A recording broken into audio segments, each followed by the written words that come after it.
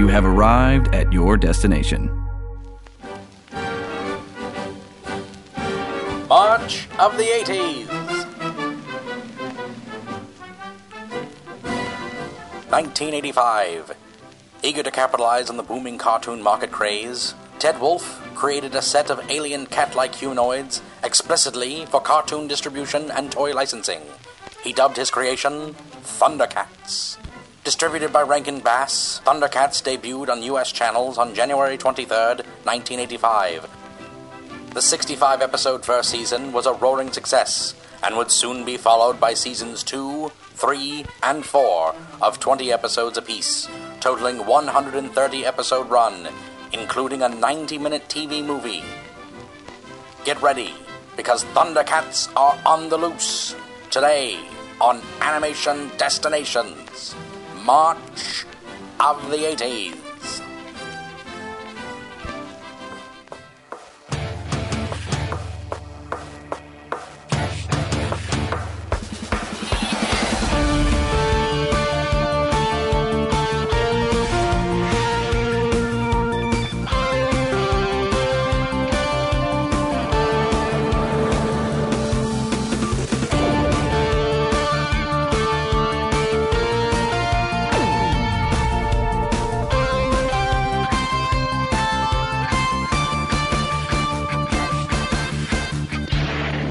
Everybody, welcome to the Animation Destination Podcast, an animation celebration podcast.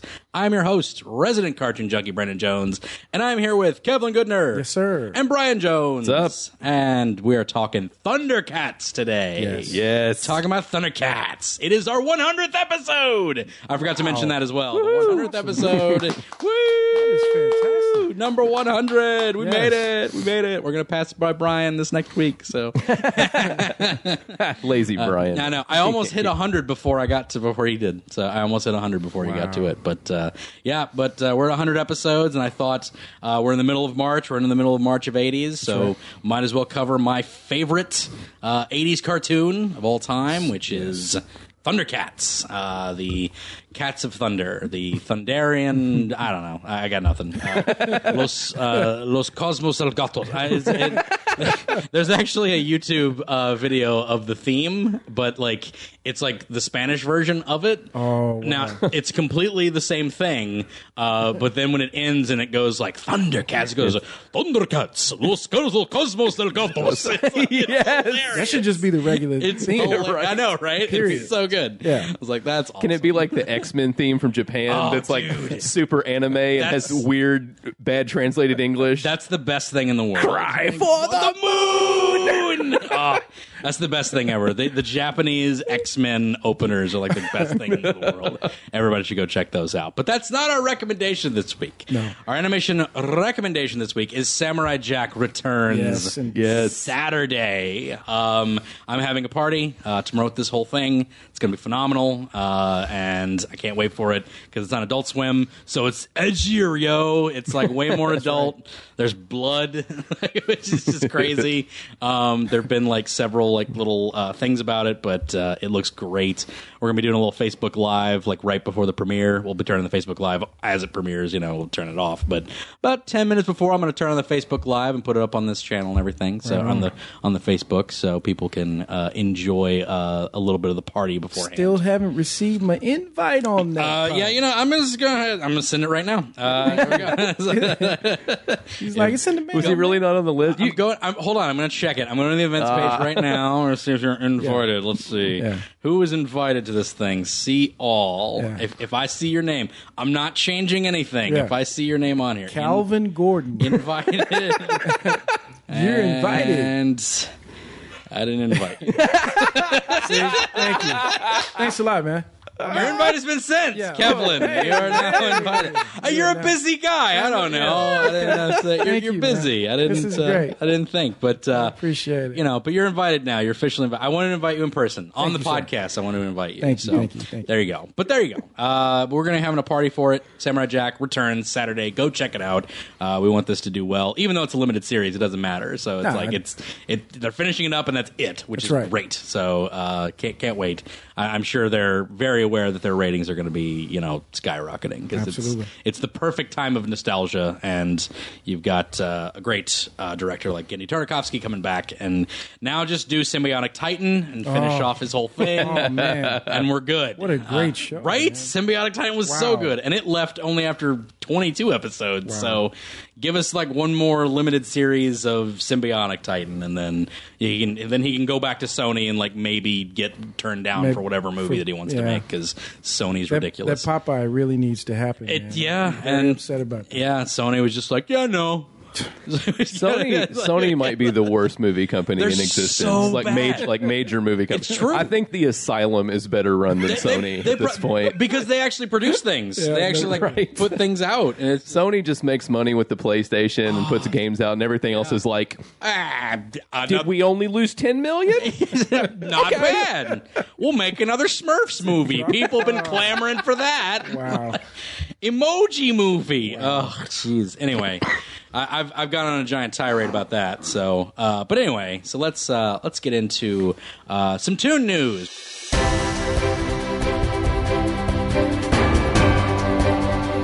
We're going to cover Toon news. I said last week we're going to cover Toon news this week.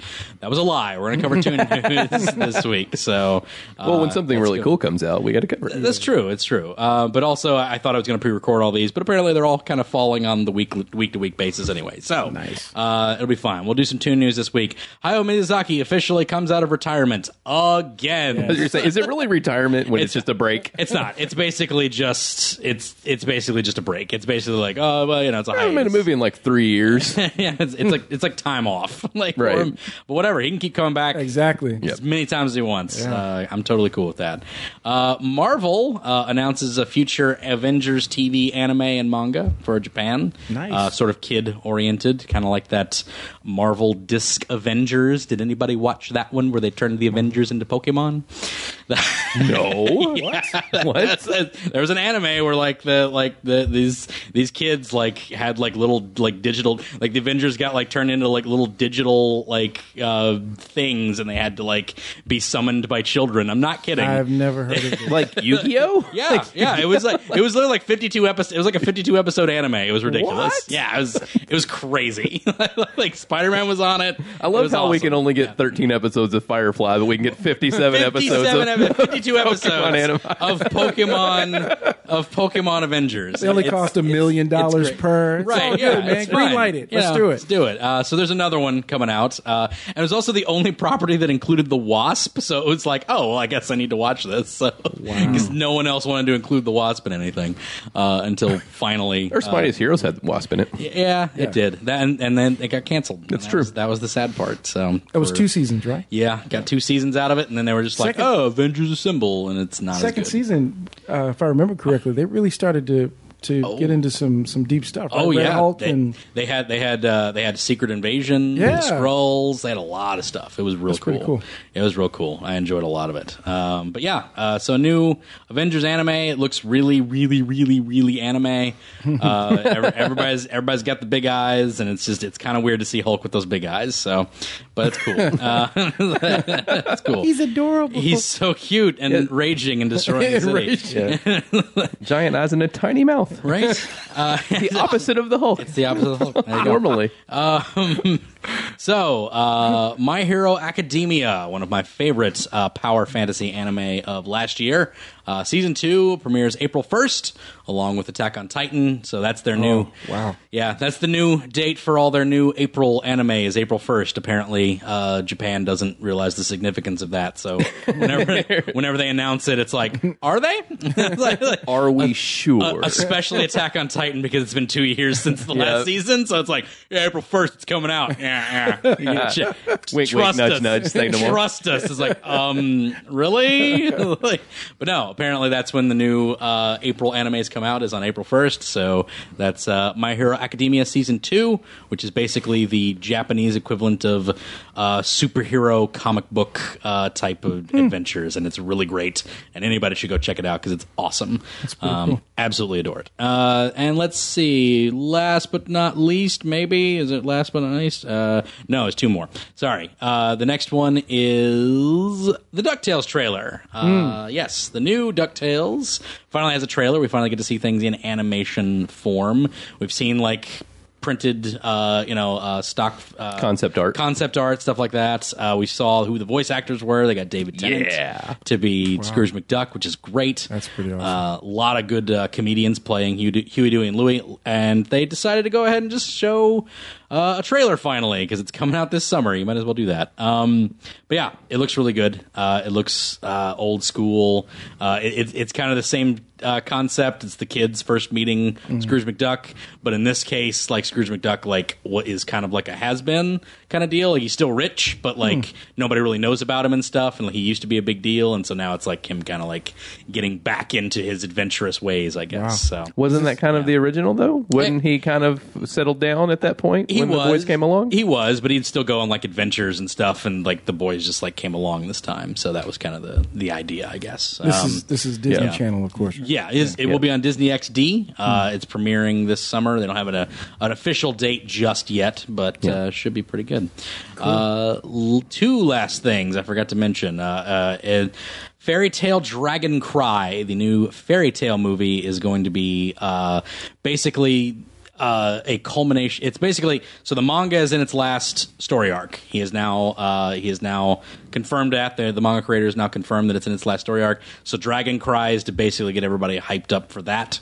So it's supposed to cover, it's a completely original movie, but it's supposed to cover like a few of like the things that have been going on in the manga that we haven't seen in the anime yet, because the anime's been on hiatus for a year now.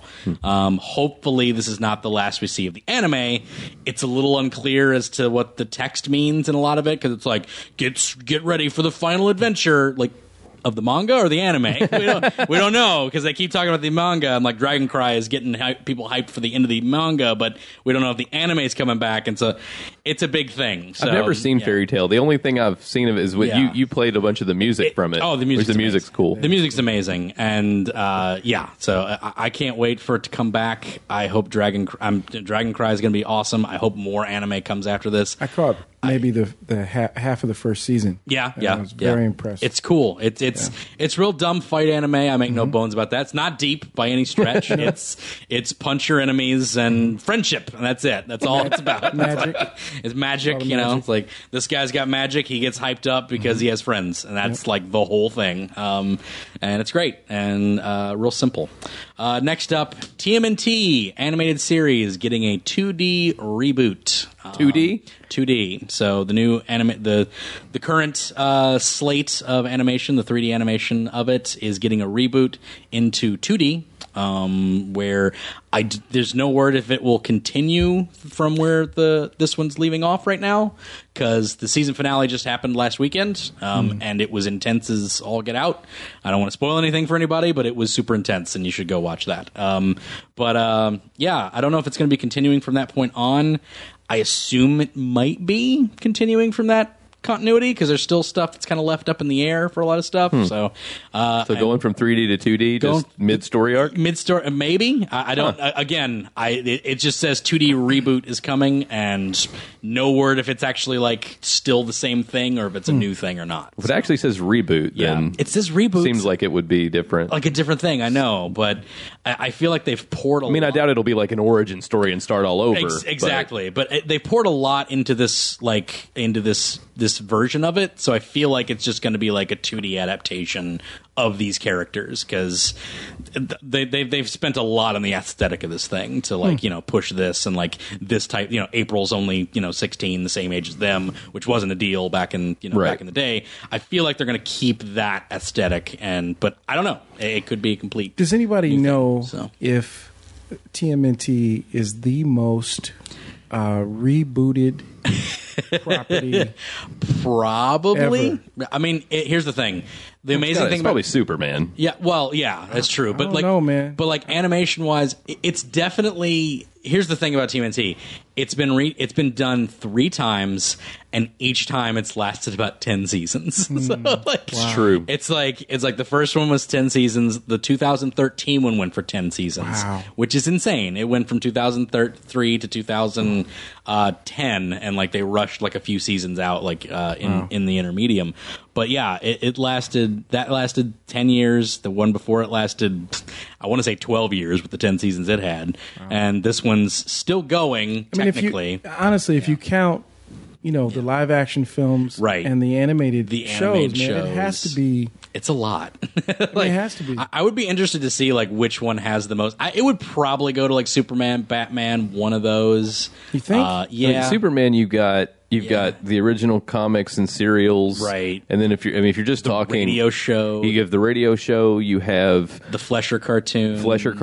You have George Reeves. Yeah. Then you have Christopher Reeves. Yeah. And you have Lois and Clark. Yeah, but it's 75 years though, man. It's true. Oh yeah, I mean, sure. for Turtles to be close is amazing. Yeah, but I still, it's true. Yeah, because it's only Turtles is what 30 years now. Good Lord, It is 30 years. So old. But yeah, I guess that leads into how old I am. Leads into our March of the 80s. Thundercats is this week. That is our topic of the day, which is Thundercats. Do you guys know what Thundercats is? I have a faint idea. I've heard about it. Brother of mine who I've spent literally 33 years of my life with. Do you know what Thundercats is? My favorite show ever. Yes, I mean it was my favorite back in the day too. Yeah. I mean when you look at the big shows of the 80s when we were kids, you had He-Man, Transformers, G.I. Joe. All things we'll be talking about on March of the 80s. Exactly. But Thundercats was my favorite. I've watched the most of it. Yep. I mean, Agreed. I think most people go to Transformers. Yeah. And I really honestly believe it's only because of the movie. Well, the show, going back and watching the show, it doesn't hold up to me like the movies did. It doesn't. There's a few things, but the movie's amazing. It's true. The movie's amazing. I watched the movie a ton, but... That said, the Thundercats does... Well, we'll get to what holds up and what doesn't. Yeah. But I don't know. Thundercats just... There was something about it. I don't know. Like, it's had opening sequence is one thing. Can we just all agree best opening sequence ever? Undoubtedly, man. Yeah. I mean, maybe not the best song per se, but the sequence itself. I love the song. Yeah. But, best opening sequence and the one that inspired some other great opening sequences, like we talked about Silverhawks before. Right. Yes. Exactly. Which was also just phenomenal, man. Great opening sequence. Great. Same production team. Yeah. Beautiful stuff. I will say this, and this may be maybe a unique perspective, but I will tell you, I remember having discussions with friends of mine who, before Thundercats, had either no interest in anything animation per se. I mean, obviously everyone knew the Warner Brothers cartoons and characters. Everyone knew Charlie Brown and that. But in terms of action animation or stuff based on comics, or they had really no interest until Thundercats. Right. And I can tell you, man, that Thundercats in my memory were the first characters that young black kids identified with. Number one, obviously Panthro is a brother. Let's keep it real. Oh, for real. He is. Voiced by brother. Yeah. Good. Yeah, I know, right? Yeah. And Chitara. Yeah. I literally knew young black women named Chitara. That's an interesting point, because that's a fact that I learned, that apparently after the show, people would name their kid I didn't know this existed. People name their kid Chitara. There are 7 recorded cases. Yeah, on the year after it debuted, there's 7 recorded cases of somebody being named Chitara. That's just the year after it debuted. So that's just in like 85 or 86 or whatever. Exactly. In 1984, it premiered in 84. That's when Chitara came in. There were no babies named Chitara in 84. In 85, there were 7 certificates. That is awesome. And see, man, it was so crazy, because this was a mythology that when you looked at the characters and the setting and the mythology of it, right? It had its roots in, Celtic stuff and English stuff, very Arthurian lore type stuff. Absolutely, but there are also these elements of African and Egyptian. Mm-hmm. The Egyptian theme is throughout, right? Yep. And so this was the first time I think that many young black kids were able to see some of. Historically, some of the mythology that would relate to them and their culture in an animated show, and it had a huge impact, man, absolutely, on young African American kids at the time. I agree. Me being one of them. There you go. Yeah, man. So Thundercats basically was this cartoon by Rankin Bass.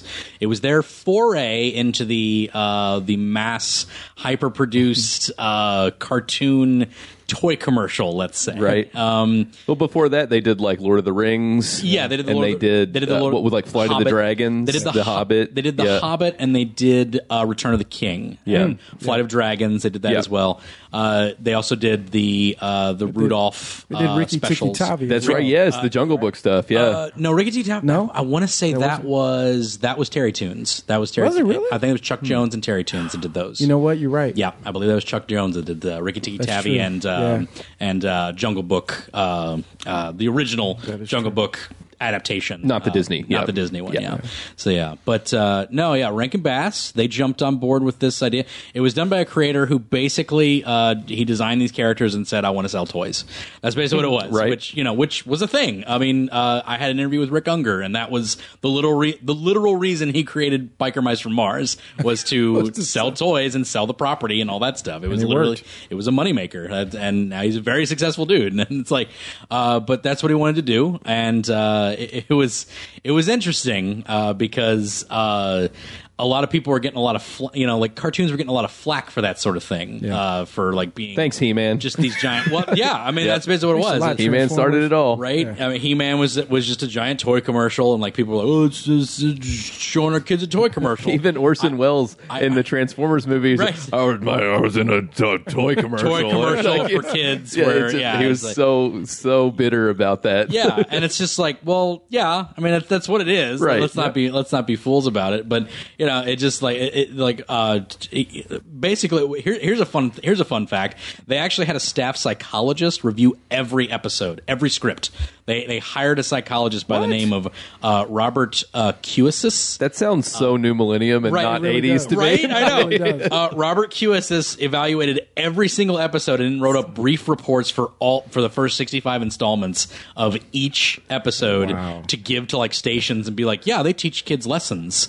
Like it's stuff like that, like to literally say like this is an educational program. Definitely. A lot of their advertisement was directed towards parents. It's like, hey, this is a show for your kids, but it also teaches life lessons, and like it's good for your kids to watch it and stuff like that. I distinctly remember when I was younger is like, shows like G.I. Joe, Transform, they would kind of throw the lessons in at the end. Right. And they would just like, Thundercats was much better about teaching a lesson through a story than the other shows were. Right. Yeah. And I thought it was much better. And also you had the parable of Lion-O still being a boy. Right. He had grown up in his body, but in his mind, he was still a boy. So it was a great vessel for kids to learn through. That's true. It's interesting. That's a great point, man, because when you watch the show now, you realize Lion-O was just so like childish, unprepared, like to have he's the younger universe's most powerful weapon. It's fun. This dude was like, "What the hell is wrong with you?" Every episode he got lost. Right? Yeah. Every episode he's falling down some ravine or something. He loses the sword every 5 minutes. Like, oh man, damn. There's an episode where he's playing Kick the Bucket with Snarf. And it's like, why is this grown man playing? Because he's younger than Kit and Cat. Because he's younger than Wile E. Kit and Wile E. Cat. Which is what I love about the reboot of the show. The reboot. We'll get to that on the Respawn. Okay, yeah, go on. It kept Lion-O, he looked very young. He didn't look like he was an adult yet. He was a young prince. He wasn't like a boy in a man's body or anything of that sort, but he was kept a young prince who was sort of kind of coddled and wasn't ready for the power that he was given. So they kept that whole mentality. One of the things I really liked is when the mutants they knew Lion-O as the boy when he couldn't even pick up the sword. Right, he couldn't even pick up the sword. And then when he got there, it was they realize that Lion-O's they were intimidated by this big hulking guy with the sword and all. But as soon as Mum-Ra sees him, he's like, "Boy, you don't frighten me, boy." Like he calls him Cub. Yeah, Cub. That's right. Cub all the time. He doesn't he sees right away. This is a child right through him. Lion-O's all yoked up, man. Like, right. You know what I mean? This dude's like crazy yoked up, and then But every decision this dude made was the wrong. I mean, every episode he makes the wrong. Now he learns in the end. He does. Yeah. Well, that was I should have counted on the team more or whatever. Right, yeah, whatever it is. It's like damn, bro. I mean, like we're 52 episodes deep, man. Yeah, it's true. Just pull the sword out at the beginning. Don't say it to the end. Just pull it right away. If you get in the later episodes, that's literally the lesson of every episode. Yeah. Jaga will show up as like, you must work as a team. I'm just kidding. Use the sword. The sword's totally the answer to this whole thing. The sword is the answer. Just use the sword, man. It's all right. It'll make you fly now. Just fly over there. Just fly over there. It's fine. You're good. You got the sword. Jago was my dude too. Jaga was great, man. Jaga was a great set. Let's talk about the characters, shall we? Yes. Let's get into the characters. We start that it's basically Krypton. I mean, yeah, it's basically Krypton blowing up. It's that whole thing. Thundera's blowing up. That's where we come in. The first episode's not the one. The first arc is not the first episode that aired, by the way. Right. But it is. But there's an opening episode where Thundera's blowing up, and the young ship, right? Yeah, and the young Prince Lion-O and the Thundercats, the court of the royal family, basically. They're basically the knights. They're basically the knights of the Round Table, right. That uphold the code of Thundera: justice, truth, honor, and loyalty. I had it up here. I didn't remember that. Before you get impressed, I had it in front of me. But anyway, I remembered that. Yeah, so I remember honor and loyalty. I couldn't remember justice and the truth. Anyway, so Jaga, the sage of the group, basically gets all of them on board the ship as it explodes, and they're going towards Third Earth, right. which is basically Earth, but like in the long future. I think is more. It's more like post-apocalyptic Earth. I think the third phase of Earth, I think, is what they kind of hinted at what that was supposedly called, which is interesting. But basically they get attacked by the mutants, which are a bunch of space pirates. They all crash land, and we go through the whole Lion-O being in like a stasis pod. Jaga dies in the crash landing. Yeah, he lands. He makes sure they survive the crash, but it's the whole spot. Well, he dies of old age. Yes, right. Yeah. Because everyone else is in stasis. Jaga grows old and withers away and dies. Yes. As he's landing, basically, and they crash land. Yeah, and then they go into the stasis, and Lion-O's body grows. No one else has that problem, but Lion-O's body grows, but his mind never does. He's still a child inside a man's body. Then Mum-Ra is this monster that lives on Third Earth that I don't know what he's been doing. Yeah, but he's just like whatever. I'm awake now. Absolutely, my favorite villain in animation. Oh yeah, easily. It'd be him or Chiron from Robotech. From Robotech, those are my two faves. Those are my two favorites. That's true. Going for the lesser known Chiron, but he's good. He's awesome. Mum-Ra's great. He's an awesome villain. He's intimidating. He has a great speech that he lets out every episode. That's awesome every time. The transformation sequence is fantastic. It's good every time. It is actually. It's fantastic, man. But it's so fun because like you got Skeletor, who's great. I love Skeletor, but he's an incompetent, bumbling idiot. He is. He's incompetent. He's a boob. He's not much of a fighter. And he sounds like one. He does. He shoots one bolt at He-Man, and then He-Man deflects, and he's like, and he runs, and that's it. That's his whole thing. Mum-Ra. And Skeletor's yoked up like crazy. Right, yeah, he's like... Everyone in He-Man is so... in the 80s was like buff, just man. Swole as could be, just like... They were hanging out with Conseco. Right? Yeah. It's just, everybody has to be that, that thing. And which makes you think, because Panthro is more swole than everybody else. Yeah, definitely. So, he's even bigger. He's even bigger than all of them. And I know but let's just be real. Yeah. Panthro. Yeah, man. Nunchucks, right? Yep. With the cat paws on the end. Yes. That's all. I'm done. It's the best weapon. I'm done. It's so good. It's so good. Yeah. I like I'm always a staff guy, so even as a kid, because Donatello, favorite turtle. Yes. My favorite weapon was Chitara's, because she had the staff that like grew and stuff, which is awesome. It's the staff of the Monkey King. It's awesome. Yeah. It's like, but Chitara, she runs real fast. She's great. She has super speed, but I like how they limit it. Yes, because they limit it well. It's only short bursts. It's only short distances that she can use her full speed, so she has to like limit it in certain ways, which is awesome.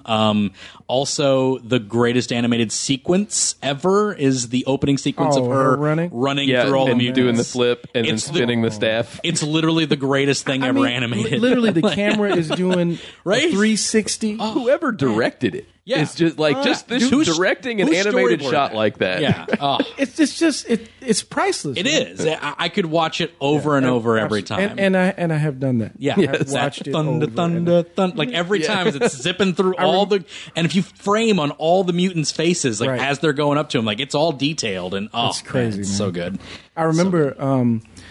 Towards the end of the first run of the show, right? They would move it around all different time slots. Sure, absolutely. Yeah. Sometimes when you got home from school, but I remember when it was in that early morning preschool time slot, right? And there was not Transformers, GoBots, right? There you go. What else was on in that like hour or two? Something else, but anyway, right. Thundercats was the last show. Right, yeah. Mm-hmm. So I remember one morning, man, I get up early and getting everything ready for school, and the shows are on. Yeah. And for some reason on this particular morning, every episode of every show was riveting. Right, yeah. And so I'm sitting on the edge of my bed and I'm watching, and I end up missing my bus. Oh, yeah. And my mom was like, bro, what's going on here? You missed the bus. Yeah, what are you doing? Crisscross, son. Like, you missed the bus. Mom, my stomach, I just don't feel it. And she's like, really? Like, I don't know about that. But I was so into these shows, man. She was just like, all right. And I remember by the time Thundercats came on, she had actually made me breakfast. Oh, wow, yeah. And brought it in and was like, all right. I'll let you slide this one day. Right? Yeah. And it was like the greatest day of my life, man. I'm sitting on the edge of the bed. I'm eating like scrambled eggs and toast and watching Thundercats, dude. That's like a birthday for me. No, it is. Great. It's like seriously. Breakfast in bed watching Thundercats. Come on, man. It doesn't get any better than that. Do you remember what episode it was? I don't. Man. I remember Lion-O got lost. Yeah.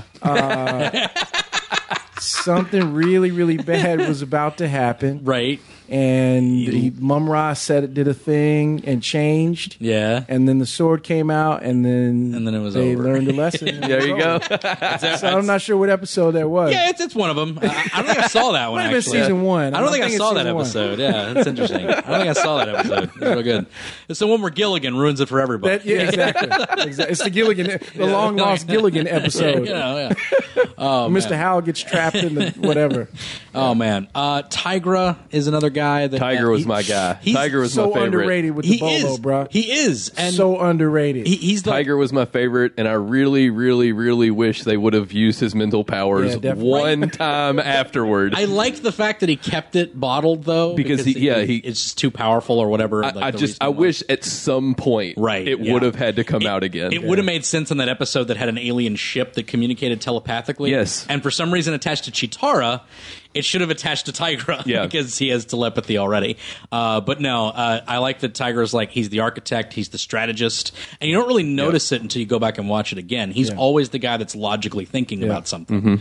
Mm-hmm. And he was an actual grown up. Yeah, right? Yeah, he was an adult. Yeah, he was an adult. They rebooted him pretty oddly for the new show. Yeah, the new show they made him kind of Lion-O's rival. Yeah, and a jerk. But we'll get to that. I like Tiger a lot, especially the invisibility. That was always awesome. That's why the stealth, man. So that's why I was Tiger was my man. Right? Yeah, it's so good. Wile E. Kit and Kat, the two thieving, mischievous children that started off clever and they got progressively dumber as the episodes went along. They weren't too sharp. Man. I feel like they kind of lost the point of them after a while, because they were like the clever ones, and then I guess Lion-O had learned everything they needed to learn, so they started making them make the stupid decisions. And it was even though they had the same experience that Lion-O has. Exactly, yeah. So it was a little weird. But I still like the kids. I still like Kit and Kat. I think they're awesome. Just because like they best the. Let's face it, the mutants are idiots. Yes. It's like Slythe, Except Vulture-Man. and Rotaro. And Rotaro is pretty good too. But that it's pretty funny because like I do like that Vulture-Man's not an idiot because he's basically the straight man of the mutants. Yes. Who has to deal with their moronic. Well, the episode where Tigra makes him and Willa invisible. Yeah. And he can't change back. So he's running around, and Jackalman thinks that castle is haunted because he's got the skull. Yeah, and he's Jackalman, and he's that's great. And then Vulture-Man's like, "You idiot! It's Tigra. He's invisible. We know he can do this. We know he can do this. What are you idiots doing?" It's really great. Yeah, that was classic. Jackalman's like, "It's the ghost!" He like runs off. It's the best. I love that episode. I love that stuff. It's so good. There's some episodes that just really hold up. Like I that's one of them. Like I really can't remember what the lesson is on that one, but it's whatever. Right. But yeah, so don't turn yourself and invisible too long. For too long. Go to change back. She'll get stuck. I guess. I don't know. Whatever. The psychologist will tell you later. We hired one. But yeah, I don't know. Is there any other characters we want to talk about? Snarf. Snarf's great. I like Snarf. Snarf's one of the least annoying sidekick things. Yeah. He's one of the least annoying sidekicks. I take him over Orko because typically when I actually really like Orko though. Orko's good, but he always just screws things up. Yep. Like typically whenever he tries to help, he screws everything up. When Snarf actually tries to help, he actually is helping, which is great. It's interesting though. Why? I'm curious as to why Snarf's design was so different than everybody else's. He's part cat, part lizard, or something. Right? Sure. Yeah, he's from a different world. He is from a different planet. There is a Snarf origin story episode. How about that? That's the thing. They're called Snarfs. Yeah. Oh, on his planet. They're called Snarfs. And then there's little Snarfer. There's Snarfer, his nephew Snarfer. Yeah, they were running out of ideas on this one. There was a whole planet of Snarfs. And they had his cousin on at one point. I can't remember because there was a whole dimension of Orcos too that they had. So it's like they all had to have a mandatory of like, well, the guy has to come from somewhere, so we have to have the origin of where they come from. But that's all the Lion-O, we've covered it. Lion-O was originally going to be called Lion-El, by the way. Lion-El. Kal-El. Lionel. Yeah. Like Kal-El. Kal-El, I know, right? Yeah, Kal-El. But it makes sense with the opening and the Thundera blowing up. Producers actually said no because they thought they would get in trouble with Lionel Trains, which is the other toy company. And, and Lionel Richie. Yeah, and Lionel Richie. Lionel Richie. He's real litigious. People didn't know that. The wrath of Lionel Richie. Lionel Richie is very litigious. You want that dude looking for you. I know, right? Oh, man. One of the things that, when we're talking characters and character design, that's one of the things that makes Thundercats hold up to me. Agreed. The characters just all look cool. They do. They do. The villains look cool. Yeah. The characters look cool. Like Transformers, like they're robots. They all kind of look the same. They vary a little bit. Yeah. But in this, you get Mum-Ra, you get Safari Joe. Safari Joe, yeah. Which has what was his little robot companion called? I can't remember. It's Claptrap. But it's a train. It literally looks like a steam engine. It's a steam engine. That is the coolest looking. It's still one of my favorite designs of any character ever. It's a little robot that looks like a steam engine. It's true. Yeah. I can't remember what he calls it. I can't remember what it was like. But he analyzes all the Thundercats and tells them their weakness. Yeah. I forget what he was called. But yeah, there's that. Then you had season 2 after the movie came out. You had Pumira, Bengali, and Bengali, who quickly became 3 of my more favorite characters. Because new characters, I love that. Yes. We never got season 2 in this. As far as I know, I don't know if we ever got season 2, or Dad never recorded it. Either that. We didn't get it when we were kids. It aired on Adult Swim. It did air years later on Cartoon Network. Yeah, Cartoon Network. Yeah, sorry. It aired on Cartoon Network, and that's when I first saw it. Was Cartoon Network, and that was in 2002. 3? Somewhere around. It was around the time they 2000. rebooted He-Man? I think it was 2000. I think it was it was around 2000. They had it on the afternoon show, and that's when I got introduced to the Lunatics, which is a whole new group of villains, and they were awesome. Like you had like Red Eye, who like had like little eye beams and stuff like that. Terrible name. It's like there was a Frost-based one named, what was her name? Chilla. Chilla was one of them. Muck, which was like a dog type character, but they were all like based on like phases of the moon. That was their whole their whole gimmick, I think. But it was really cool. Like I liked them, and they I don't know if they. See, I never saw these. That's the thing, is you've told me about them. I never saw anything post movie. Right. Yeah. So my memory is all before that. Right. Yeah. They had new vehicles. They had a whole new like Tower of Omens, or there was like a different like command base that they could sell later. It was like, but it was all stuff that I don't think they ever made, because I don't think they ever made a Tower of Omens or any of that stuff. Not as a toy that I remember. Not that I remember. I don't even remember making. I think they did end up making Pumaira, Bengali, and Linkso, but they never made the Lunatics. I know that. I don't think they ever made them as a toy. But yeah, I mean, they kept expanding, and it was really cool to see those episodes for the first time as a young adult. Like I'm sitting there watching on Cartoon Network, it's like, oh, we never got to see these. Like, so it's like it's new. It's like new episodes of a thing I watched when I was a kid. It was kind of amazing. But yeah, why did you guys love this show? What about this show? We kind of touched on it a little bit. For me, man, the idea of seeing these characters that were so different in so many ways, particularly from a design perspective. Yeah. Because they were created by a literal character designer. Like that's literally the guy who was doing it was like, he's like a character designer by trade. He He did a good job. Yeah, and he was like, I want to make these things, and he created all these characters. Just the design, man. Just the color palette. Yeah, and agreed. The working in all the cat motifs. And you can recognize, beautiful. Yeah, you can recognize them almost. Like even Lion-O, who's probably the most generic, I would say, of all of them. His hair, like you see that hair, you're like, oh, it's Lion-O. Like definitely, or the claw. Yeah, like, if you can silhouette them and instantly recognize them, exactly, and you can do that with like even Lion-O himself, I would say, but the Sword of Omens and the claw shield. Oh man, like I'm going to recognize that anytime, even if it's pitch black. Ed McGuinness, when I think it was who did the comic run. When Ed McGuinness did like 4 issues. Yeah. Jim Lee did a cover. Oh yeah, Jim. That's I guess right. It was DC. Yeah, it was DC. I think just DC did that one. Man, listen, I'm gonna tell you what. It is so beautiful. I think the very first page is Wile E. Cat and Kit, and they're on their hoverboards, and they're flying through the forest. And Ed McGuinness's design style is very simple anyway. You just see those really blocky, simple shapes, and you get to see how beautiful those designs were, man. Because you're seeing the characters in 2D on a page, not moving and all that, and you really get to pay attention to it. Yeah. It's they're just perfect, man. Absolutely. Then of course at the end he reveals Mum-Ra. Yeah. And it's just like you said, man. You can silhouette it, and you know him from there. Anywhere. He is. Yeah. The bandages flying off. Yeah, and the so good. The cloak ripping, and it's just so cool. Yeah, I mean, as pedestrian as some of the writing is in it. Now, pedestrian is a kind word. Yeah, that's what I'm saying. Like surprisingly, here's the thing: they couldn't find a lot of writers for this thing because they were an East Coast. Base. They were based out of New York, I think, and it wasn't L.A. where typically it is, where you can like throw a stone and find a writer. Like it doesn't matter. So they actually had trouble finding people. He actually the head producer Bass. He actually he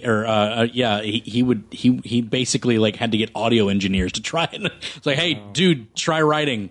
Because we need writers for these 65 episodes that we've been commissioned to do. So like audio engineers would come in and do that. It's crazy. Bass would even like write his own write and storyboard himself, and he never done it before.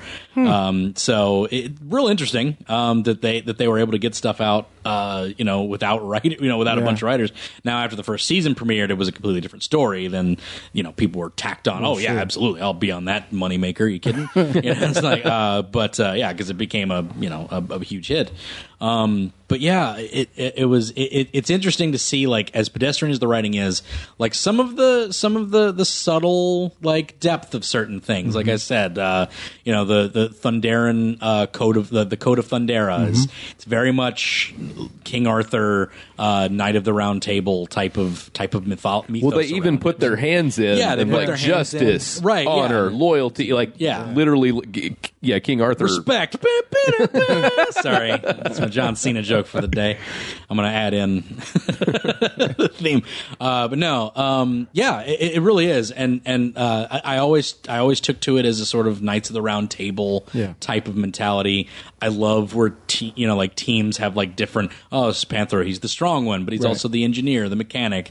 Then you got Tigra, who's the stealthy, intelligent one, but Chitara. He's an architect. Yeah, exactly. That's what I'm saying. The Chitara is she's the fast one, and the one that she really is like the emotional connection too. In a lot of cases, Lion-O's the leader, the unskilled, like not prepared leader that has to learn the lesson. And those episodes are the best. They are. The Anointment Trials. The Anointment Trials are the best episodes of anything ever. They're so good. They're so good, and they come in the middle of the series. Yes, the middle of season 1. They do the line. I remember how they aired this. In fact, the way they aired it was, and my dad had trouble recording this because he recorded everything. But the Anointment Trials were on the weekend episode. Oh wow! And during the week they carried on the main story. During the week they carried on like blah blah blah, whatever, blah blah blah, and then on that Saturday would be the Anointment Trial part 2. Wow. So the tapes that we had would have like 5 episodes, Anointment Trial, 5 episodes, Anointment Trial, and it's just like, oh, that's interesting. But the Anointment Trials were so good because it was basically, you're Lord of the Thundercats, Jaga, who appears in ghost form all the time. Right. He's like, Obi-Wan's in, and he's like, so Lion-O, you know how like you're Lord of Thundercats? Yeah, you're not. You gotta earn that. And he's like, what do you mean I gotta earn it? It's like, you see how like the palace is empty right now? They're all outside, and you gotta beat all of them. That's like, you have to beat Panthro at strength. You have to beat Chitara at speed, and it's just like Kit and Cat at cunning, and you're just like, and you have to beat Tigra in a battle of intelligence. And he's like, what? Like that's impossible. I cannot possibly. I didn't sign up for this. I cannot possibly be stronger than Panthro or faster than Chitara. That's madness.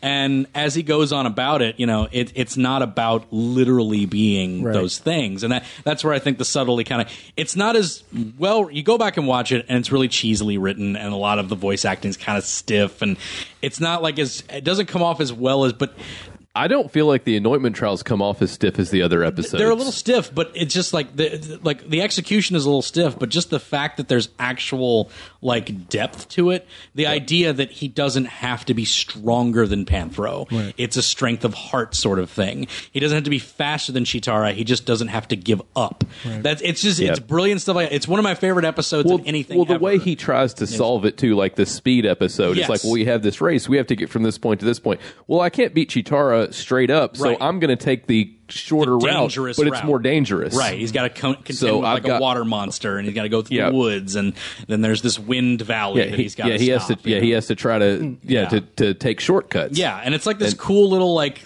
it is kind of like this little like journey. This one, it's probably my favorite episode of the whole thing is Anointment Trials, Trial of Speed, is where he has to go because it has all these different settings that you never see again. Yep. That's really interesting, and then it comes to it. He meets Chitara. They have 1 mile to go. They have 1 mile to go to this 5 miles to go. Is it 5 miles? 5 miles to go to this tree, and he's standing there. Is just like, all right, I guess like this is it. She's like, all right, keep up, and they start running, and it's just like there's no way he's going to beat Chitara. With this point, she's super burned out on her super speed. Like she's been using it. Well, it's brilliant because like her super speed only runs for 2 miles. Knowing this, she runs the first 2 miles in super speed.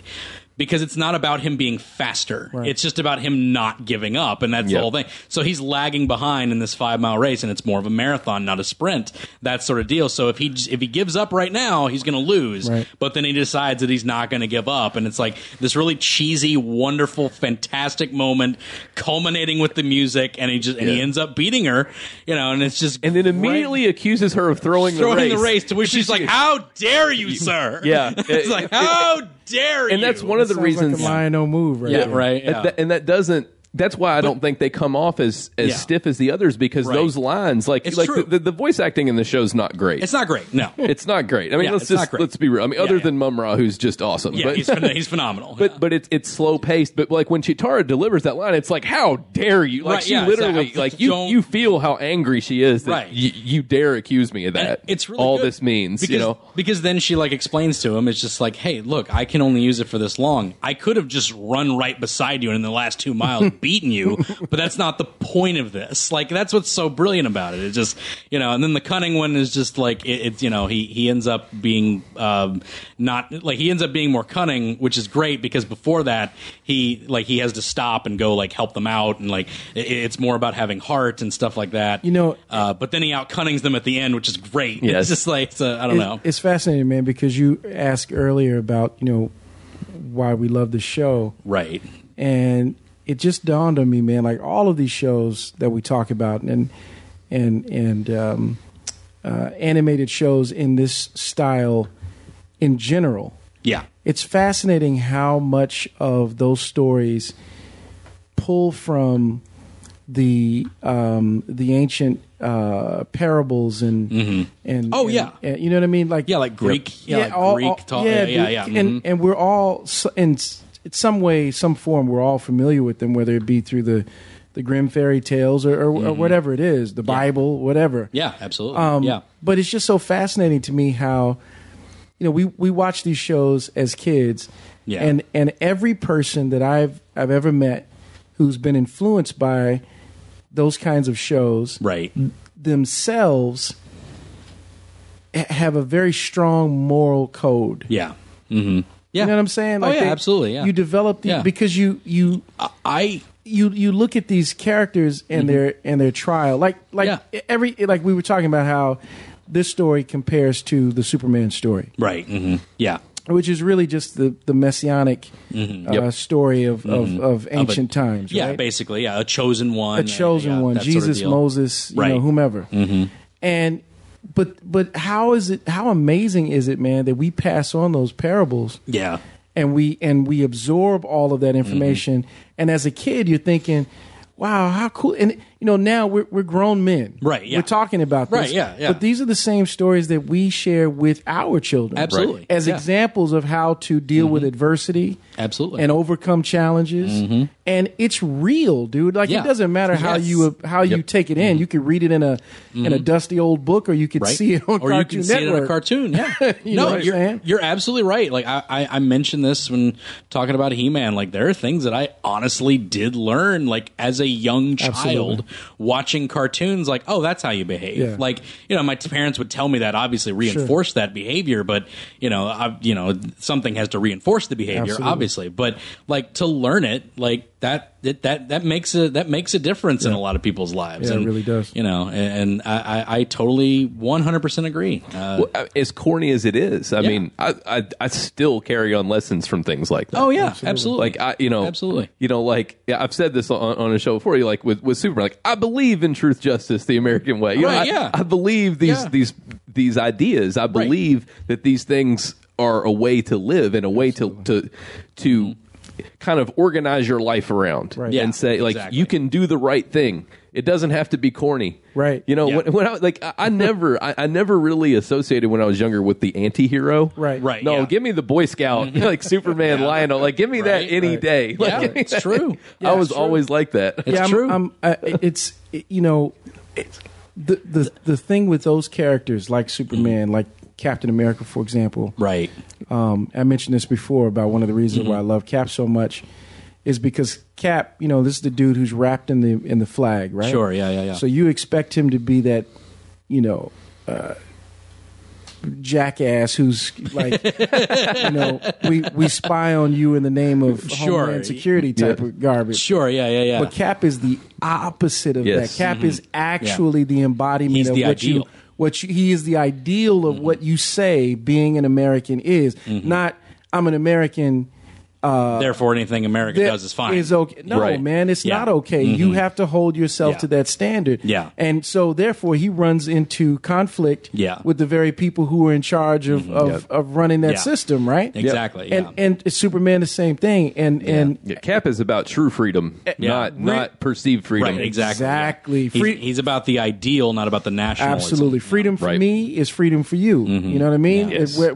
Whether you choose to practice your religion or you do your culture or whatever it is, that's your right to do that. Right. And it's so cool, man, how in 2017, right? Yeah. We look at these characters, and this is the time when you are truly challenged on where you really come down. You know what I mean? On these ideas and these principles. It's not just talk. Like, this is about time to live that. And each of those characters suffer greatly. Yeah.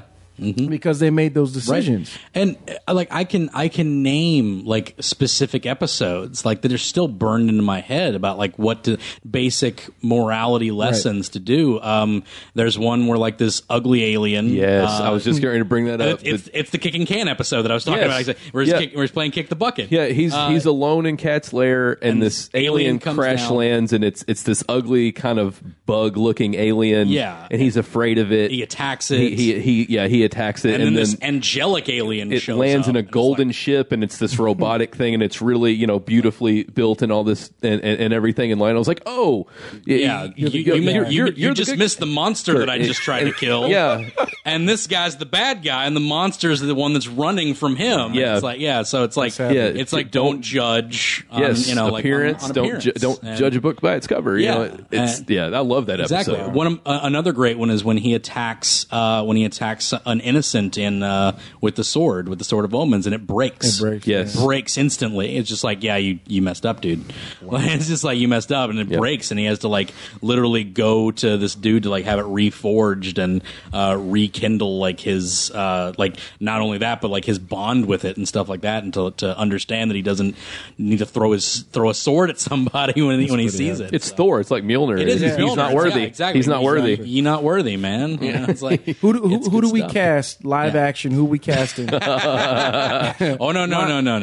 We can't get into that. We can't get into that. That gets way insane. Brad Pitt wouldn't be terrible Chris Hemsworth. in his younger days. Yeah, Chris Hemsworth. He's Thor and Lion. Right, and Lion. Really, bro? See, I said Chris Hemsworth for He-Man a while ago. I think he'd be perfect for He-Man. We do Chris Pratt for Lion-O. Hey, I'm not. He's a good playing a kid. He's an adult. He's good playing that would be amazing. Well, he's like a ripped dude, but he can play a really immature guy. Exactly. Yeah. Or Chris Pine. Actually, Chris Pine would not be be great bad. too. He actually would be good. Yeah, he'd be good. He's very good. He's very Kirkish. You know. I feel like if you're going to adapt Lion-O, he'd be very Kirk-esque. He'd be very Kirkish. I like that in a way. So. Yeah, but before we dive into that hole, let's talk about what this thing does. It hold up? I think we talked about a little bit about it, but does it really hold up if you watch it? The voice acting, not so much. The animation, for the most part, yes. The animation's fine for the most part. I mean, it's better than He-Man. Yes. It's better than Transformers. Yes. So I'd have to say yes. Yeah, I'd say it holds up better than those two. If only the entire show were as good as the opening scene, the animation would be spectacular. But which it is. That's a high standard. Yeah. It's no Bionic 6. It's no Visionaries, but it is very. It holds up pretty well. The action sequences and the mouth movements all kind of they all work. So music's fantastic. Music's phenomenal. Does it hold up? Yeah, music's phenomenal. The music. I don't care. Yeah.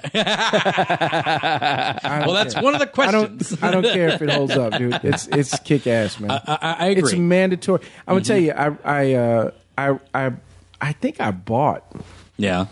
Or rent. I can't remember. Maybe we got it from. We got it from the library. Right. The whole show. The DVDs on DVD. Yep. Oh, nice, cool. And I had a projector at the time, and so cool. I just sat down and watched the whole show, man. Yeah. And honestly, to be honest now, every episode I sat through it because I wanted to watch the intro on the next episode. So even when it would start to lose me and kind of get like, oh man, that's not the. It didn't matter because the intro was coming right behind that, and I was right back into it. It's one of those, like when you watch a show sometimes on DVD and you skip the title. Yeah, you do not skip that title. You do not skip the title. You don't skip the title. You don't skip it on Robotech either. No, that's it. Those are the two. You don't skip those two. No, I'm in the middle of rewatching Macross. I flipped it on Netflix, and I do not never skip that. Like, nope. No. I'm going to listen to this awesome music every time. Battle of the Planets too. Battle of the Planets is good. That's all right. good. Yep, that's a good one too. But man, here's the thing. I think it holds up better than. Here's the thing. The animation isn't like the greatest, of course, but everything's framed properly. Yeah. There's not a lot of mistakes. There's like TMNT. Oof, you go back and watch those episodes. Wrong color bandanas and wrong voices. Man, bad framing on bad framing on stuff. Yeah. Wrong voices for people. Just of course, there's it slows down in some points for no apparent reason. It picks back up. Picks back up. Inconsistency. This show is consistent. The action animation is phenomenal. There's great action just for simple episodes. Yeah.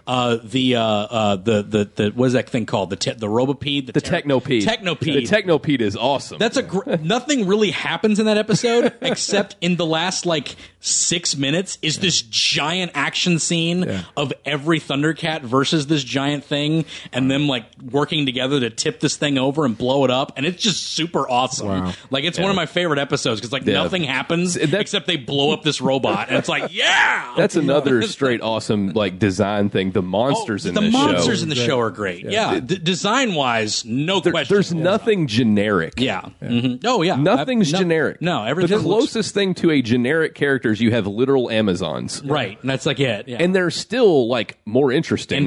Yeah, exactly. The fact that Mum-Ra calls himself Mum-Ra the Ever Living, right? Which I remember, man. I had a record deal. I was a part of a hip hop band. Yeah, and there was a cat that we met who was an MC who actually it wasn't Mum-Ra, but it was something like Mum-Ra was his MC name. Yeah, and he would say the Ever Living. That's so that's good. The dopest. That's so dope. That's so good for a rap artist. That's dope. And now that I don't know where this cat is, maybe I'll just take that as my own title. That one. Right? Yeah. No, but Kevin the Ever Living. The Ever Living. or Calvin if I'm on your invitation. Okay, that's right. Yeah, right. But no, dude, it's that was I remember he did this we were in this club called Jonestown. In Miami, which was all these transplanted New Yorkers were there, and we're doing this big freestyle session, and most of the rhymes he said were kind of whack, but he got to that one line, the cat was like, "Oh, you hear what he said? This shit was some Thundercat." That shit was dope. PG podcast. Yeah. Oh, sorry. Sorry, kids. You're fine. I'll edit those out. No problem. No worries. Shucky darn. Shucky ducky quack quack. Oh man, but again, I think it holds up better than a lot of the ones back in the day. Better than a lot. There's a few that I would say hold up better, but this one still holds up, regardless of the kind of bad voice acting. Right. It's pretty much its weakest point, other than Mum-Ra, who's just amazing. It's pretty much its weakest point. We should just take an episode, right, and revoice it. Right? Yeah, that'd be all right. Just do our own voiceover with it. That'd be dope. Speaking of that, what's been redone and everything, let's talk about what this show spawned. Not just the 2011 remake, which was amazing, and I loved every second of it. Let's talk about the shows that came out of it. Rankin Bass basically built a lot of their shows off of this one. Silverhawks was very much based in the same arena to sell toys, but it's just okay, we did cats.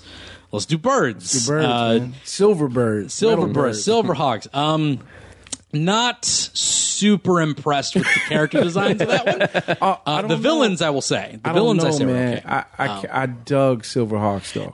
I did. Silverhawks, I never got to see when I was a kid, though, and that's probably why it affected me a little bit. No, you know. However, I will say we did have some of the toys, and the villain toys we played with a lot. Yes, we did. The Minotaur, Mumbo Jumbo was the Minotaur. The Saw dude that just had that had like he had like saws for hands. Yeah, you like press a button on his back, and the saw blades would spin. Yeah. He looked cool. So cool. Like the villains, I thought looked better than the actual Silverhawks. Well, again, like I said, it's the silhouette thing. You can silhouette the Silverhawks and couldn't tell them apart. That's true. Yeah, but all the others, like Thundercats, they're all unique. That said, opening sequence, incredible. Yes, phenomenal, unbelievable, man, phenomenal. In some ways, in some ways, I mean, I would put it like if it wasn't for Thundercats, like I would say it's like it's the one. It's up there, yeah, dude. But Thundercats is just way better. Thundercats like has the Chitara scene. They don't have a Chitara scene. Sorry, but Silverhawks was okay. I like it. I think it's like solid. You go back and watch it again. It doesn't hold up as well as Thundercats, but it's pretty interesting. It's kind of funny. It's got one of the voice actress. Interesting is what's her name in Friends? The annoying friend, the dates Chandler. Janice is a voice actor for Rankin Bass, so she's all over like Thundercats and Silverhawks and really, yeah, she's all over him. So that annoying voice is like all over like all the female characters. It's hilarious.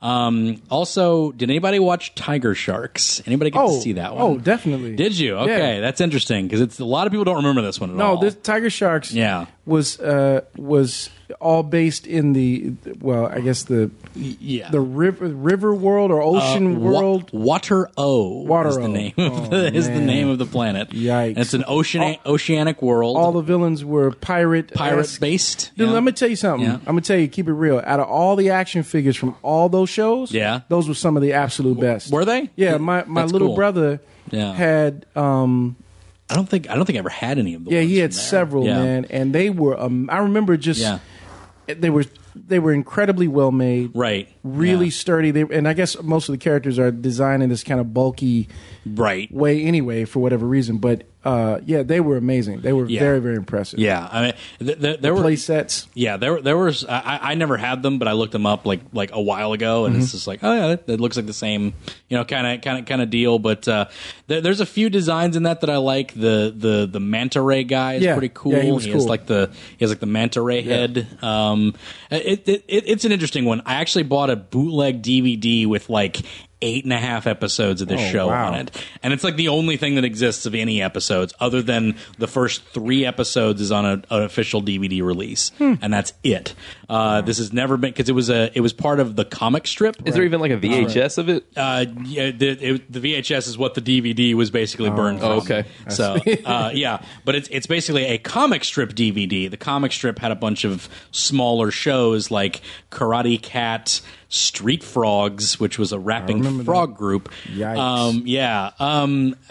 Monster in My Pocket, I want to say. Hello. Was that or one? Creepy Crawlers. It was one of the two. It was Creepy Crawlers, not Monster I thought Monster in My Pocket was a different. That was later on. Yes, Creepy Crawlers was the one that was based off those toys. Yeah. Creepy Crawlers and one other one that I can't remember right now, but it would be those shows, and it would just be like a random assortment of those shows, 11-minute segments, but it would always cap off with the beginning of Tiger Sharks and an end of Tiger Sharks, so you'd get like a 2-parter half hour of Tiger Sharks in the 2-hour block. And I never got to see any of that stuff until I learned about it and then bought the DVD. So it's interesting to say the least. But yeah, so I don't have a whole lot of attachment to it. I would like to see that like produced, like a full DVD of those, just because I want to see all the episodes. I would love to see that. But the only other thing that was spawned was the 2011 remake that had tiger sharks in an episode, actually, which was pretty amazing. Yeah, it was. They were just. I remember that. Yeah, they were in a background thing because they had the whole the ship that Mum-Ra had all the different animal races in it, and one of the races were the tiger sharks, and it just had two designs from the characters, which was the main guy and somebody else. But that's all we got to see. It was cool. Marvel has this character called a High Evolutionary. Yeah, yeah. Mm-hmm. And he's the new father of Quicksilver and Wanda Maximoff, apparently. That's right. I read that somewhere. I read that somewhere. Because they wanted to make them not mutants so they could use them because the movie rights are ridiculous. The whole thing. The feud has gotten strong. Anyway, but go on. But the High Evolutionary is like Dr. Moreau. He does all this genetic experimentation and creates these human-like animals, hybrids. Mm-hmm. And that's another thing that was actually one of my all-time favorite characters in Marvel. And that was another thing that was cool about all of these shows. Was that you constantly had that anamorphic thing happening. Mm-hmm. Yep. But as the shows went on, it was interesting to see what design choices they would make as they tiger sharks. Oh yeah, for sure. It was always really cool. Yeah, because I remember Octavia had the cool, because she had the octopus thing kind of coming down for as her hair, which I thought was cool. That is cool. It's that was pretty cool. I think her name was Octavia. I can't remember. It's something to that degree. I've watched the DVD once, so I can't remember all the characters in it. I remember there was a dolphin guy named Dolph. I remember that. That was pretty funny. Dolph Ziggler shows up. Hello. There's my reference for if you were part dolphin, that would be your name. Dolph Ziggler. It's true, Dolph Ziggler. There you go. But anyway, that's the 2011 show. Have you seen any of it, Brian? I don't know if you've seen any of that. I've probably seen 5 or 6 episodes. I think the last one I saw was the one with the plant. The Petlars. Oh yeah, the Petlars. That was a really good one. They lived their whole life in a day. A day, yeah. So they had it was really sad, that episode, actually. Yeah. Well, because it was. Well, it's funny. One of the things that happens is this little one that's kind of following Lion-O around, and he gets knocked into the brush. Yeah, for a second, 30 seconds, and when he emerges, he's like, "Lion-O, my good friend, I haven't seen you in ages." Because that's how grown. How time passes because they only live for a day. Yeah. And it's really sad, actually, because it's just basically the Thundercats basically helping them get to their new home, basically, which is a mile away because they're these tiny little things.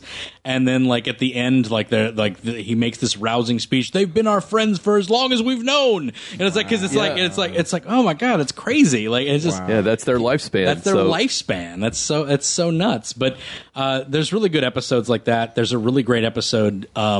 That I like the way that they decided, let's flesh out new characters for this sort of thing, because we have the Third Earth. It's a new Third Earth, basically. It's a new kind of origin for everything, and Thundera Falls in the first. It's just the kingdom. They're on Third Earth, but the kingdom of Thundera falls in the first two-parter, and it's kind of a hubris. The cats are kind of racist a-holes. They kind of they keep the dogs and they sit in their high tower. They sit in their high tower, and it's just kind of and Lion-O's kind of oh, this ain't right, kind of in that mindset. And then it basically, the mutants all kind of push back and take over the whole thing. And Mum-Ra obviously being the main guy.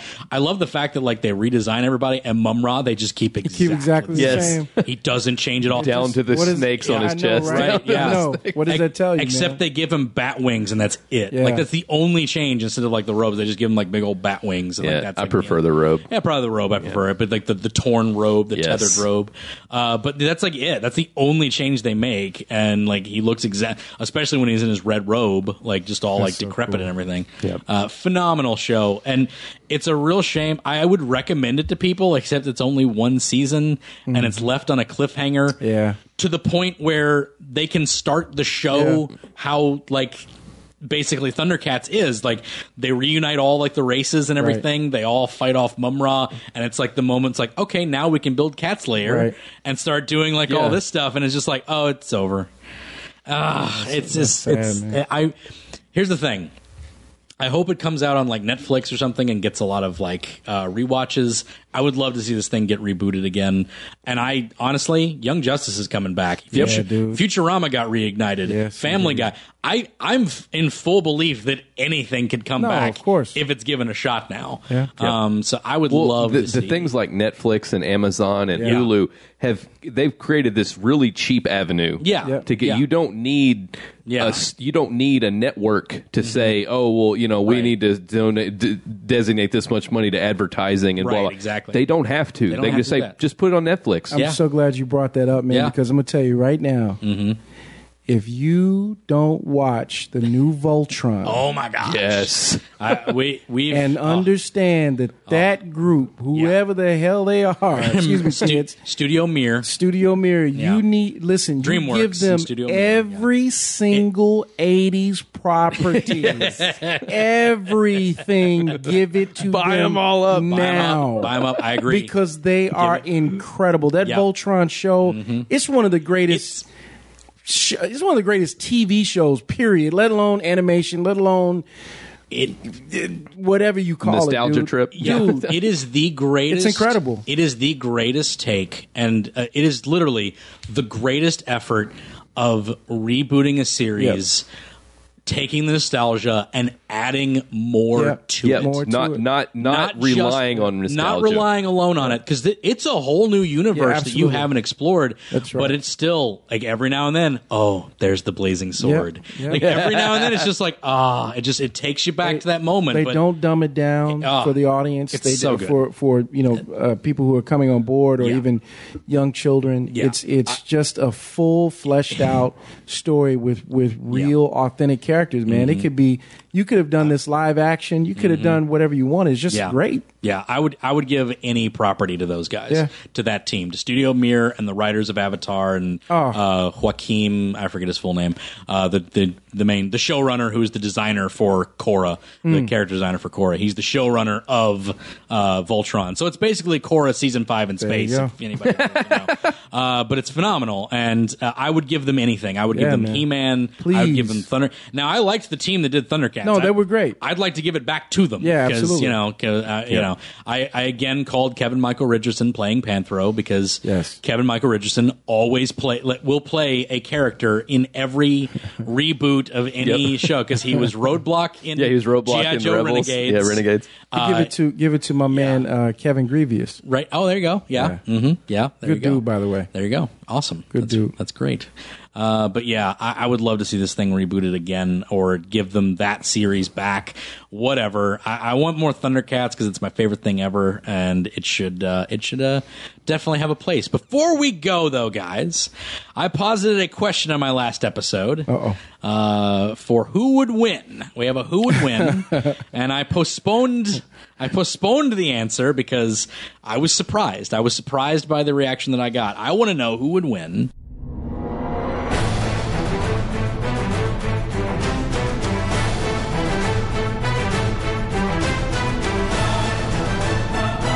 Between Lion-O, Lord of the Thundercats, versus He-Man, the most powerful man in the universe, as he would say. So who would win? Would we see He-Man? They meet up on the... They throwing down. That's it. You gotta go He-Man. They're on a football field. And you gotta go. And they just charge. You going He-Man? You gotta go He-Man. You go He-Man. All right. You go He-Man. As much as I want to say Lion-O, and I love Lion-O more, that's my heart. Yeah. My head says, come on, man. It's so. I mean, let's be real. Like they both have a powerful weapon. But I would say the He-Man is at least 665 times stronger than Lion-O. It's true. He can jump higher, run faster. Here's the interesting thing. It'd be like Superman fighting Deadshot.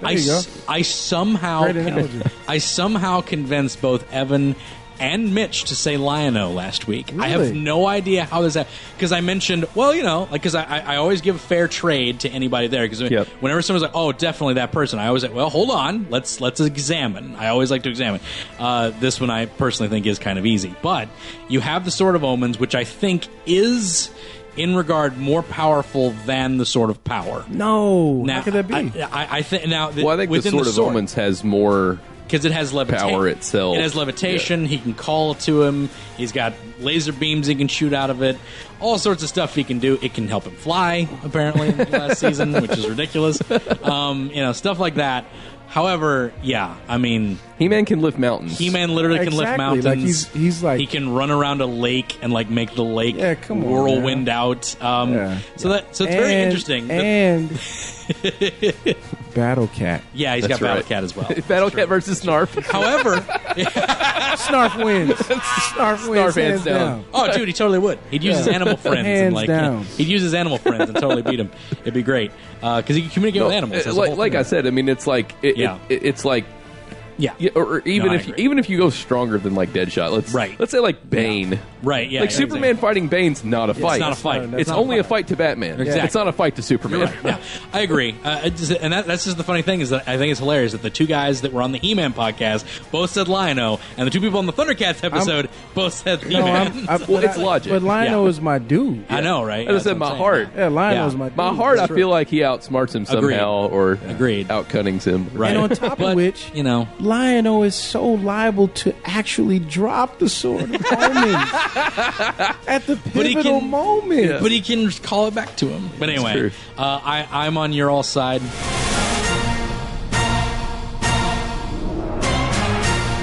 And I even talked to Mitch after the episode, and he said, I was watching some episodes. I'm about to yeah, you will, aren't you? Because he literally like throws a meteor like back at you. Yeah. I mean, it's like, Lion-O can't do that. Celestial bodies back into space. Lion-O can't do that. He puts a planet back in orbit. Lion-O's awesome. Lion-O's amazing. But yeah, he's not beating He-Man in a straight-up fight. No. And He-Man, then, he's just going to like, He-Man's Skeletor versus Mumra. That's the one you can see. Yeah. Skeletor is going to get his ass handed to him.